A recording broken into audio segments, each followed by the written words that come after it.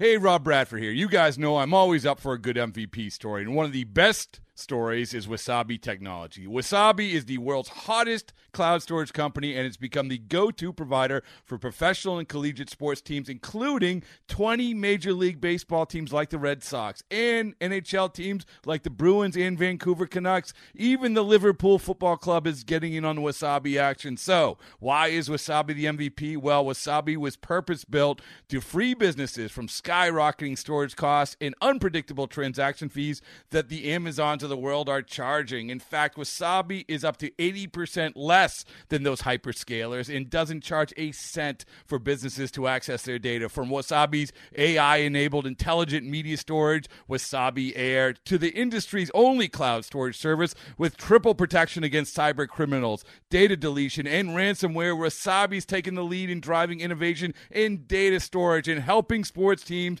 to unleash the power of their data. Wasabi, another Boston-based championship team. This episode is brought to you by Progressive Insurance. Whether you love true crime or comedy, celebrity interviews or news, you call the shots on what's in your podcast queue. And guess what? Now you can call them on your auto insurance too with the Name Your Price tool from Progressive. It works just the way it sounds. You tell Progressive how much you want to pay for car insurance, and they'll show you coverage options that fit your budget. Get your quote today at Progressive.com to join the over 28 million drivers who trust Progressive. Progressive Casualty Insurance Company and Affiliates. Price and coverage match limited by state law. Yeah, I was, on YouTube, and I just recently saw your very first home run you ever hit. And it's great footage of it too, like whatever camera they were using in 92. Sometimes you get those weird broadcasts. It's a really great video. Can you talk us through your first major league home run?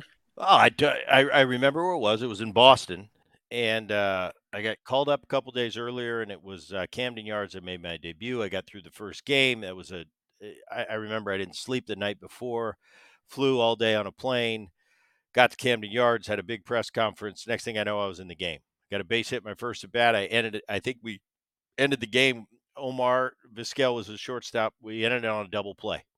And I remember going back and collapsing in my hotel room. I had this big suite, and I'm thinking, this is awesome. This is not like AAA. And then we got to Boston, and I had a corner room. and they just, the Mariners did it for my initial call-up. They kind of gave me the, red carpet treatment.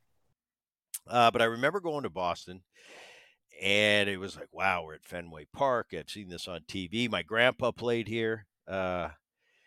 And I just, I was just surviving. I was a young kid that this is my whole life. This is all I've ever wanted to do. I'm finally getting my opportunity, and I just wanted to do good. I just didn't want it. I wanted to do well and prove that I belong here. And I don't remember too much about it. I remember the breaking ball, and I kind of got out on my front foot, but I kept my weight backing up, and I just kind of flipped it. And I said, oh, I think that's a homer. And back then it was before the seats were up there, and you hit it into the net. Mm-hmm. And they went and got the ball for me. Pretended like they didn't find it, but they ended up getting the first ball for me. And did you get a beer shower? No, I didn't. But I do remember that. And to me, I just remember hitting it, knew it was a homer, just put my head down, ran around the bases, because that's what we did back then. There was none of this pimping homers and doing stuff like that. Yeah. I got back in. I think my teammates kind of gave me the no high fives, the silent treatment. Then they kind of piled on and said, hey, congratulations, your first home run. So that's what I remember about that. Wasn't that big of a deal. I knew I was excited because that tape you're talking about, back then we didn't have the internet. We couldn't go on our phone and watch everything up to date. So that was one of those things where I'm getting on the phone right after the game, and I'm going, Mom, did you have it taped? Did you put it in the VCR? And she's like, yeah. Next thing you know, they're sending me tape over, through the mail so I could see my first home run. So back then that was a big deal to get that footage. But any first, my first hit, I remember it was great. My first home run, first time you get elected to an all-star game, first Gold Glove I won. A lot of firsts in baseball that you dream about when you're a kid. And I was fortunate enough. I got to fulfill a lot of those dreams and pretty good life, pretty blessed life. High drive left field by the rookie, high into the pale sky and into the screen for a homer.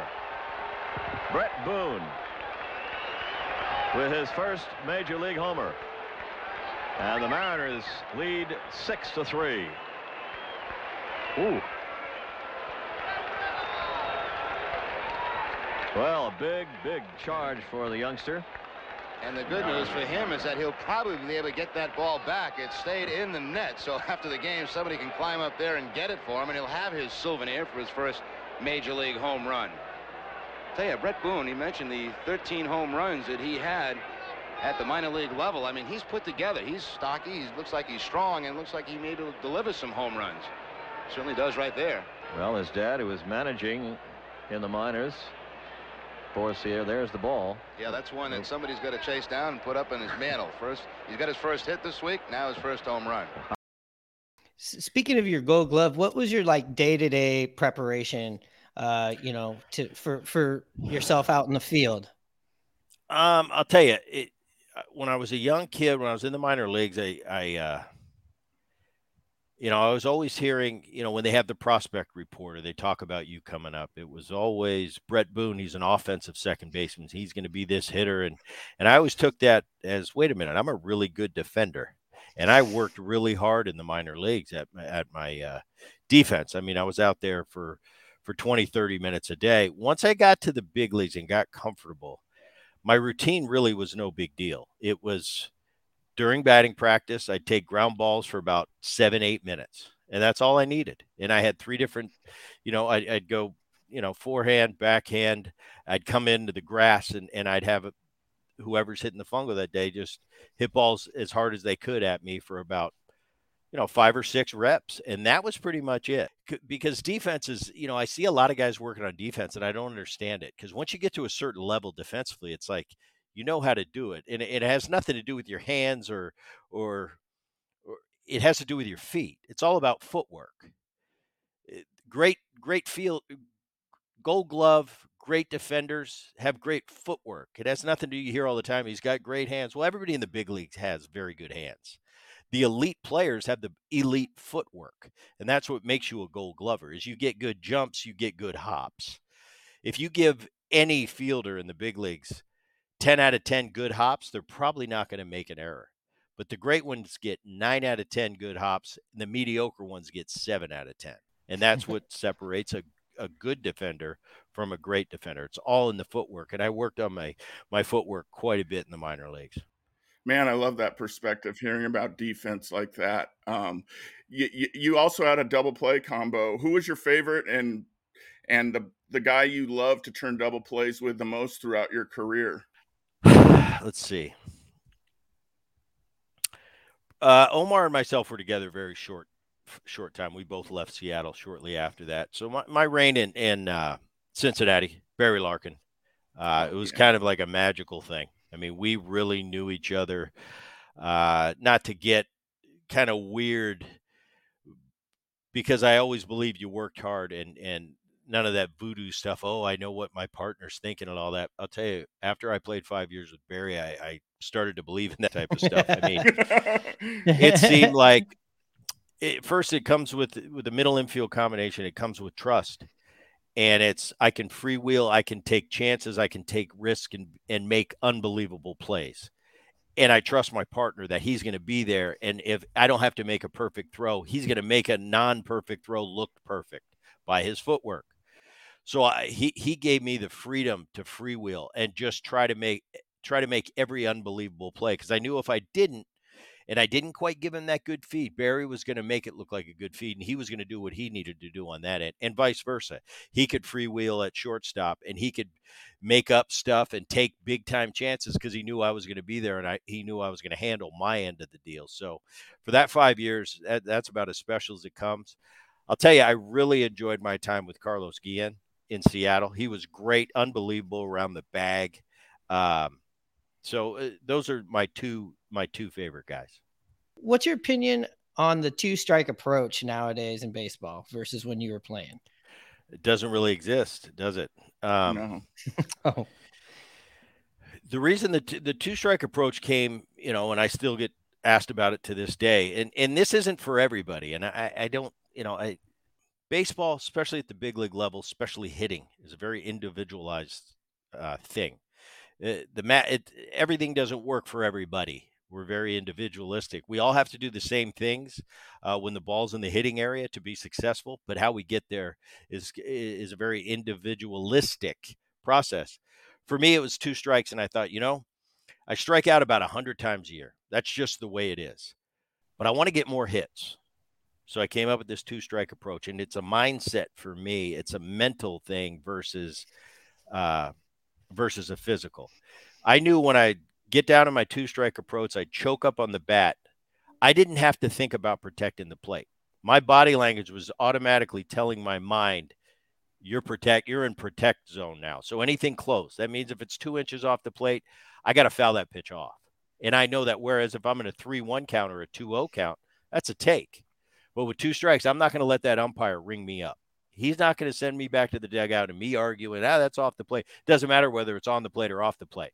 That's out of your control. That's it. You put the control into that umpire's hands.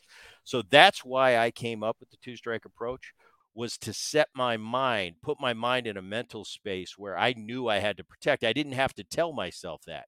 It was already automatic by my stance and by my choking up on the bat. My mind knew protect zone. And what I found out over time was I struck out just as much, but I got a lot more hits. So it was I didn't cut down on my strikeouts, but I really excelled from an average standpoint, because most people hit 1-something with 2 strikes. And I went from 1-something to 2-something with 2 strikes. And it doesn't seem like a lot, but let's just say if you hit 210 with 2 strikes, I'll guarantee if we look it up right now, if you're a 210 hitter with 2 strikes, you're in the top percentile of the game, because 2 strikes is just so against you. I wanted it to be not such a disadvantage when I got to 2 strikes. And I found, for me, that goofy stance that I got into and choking up in the bat really worked for me.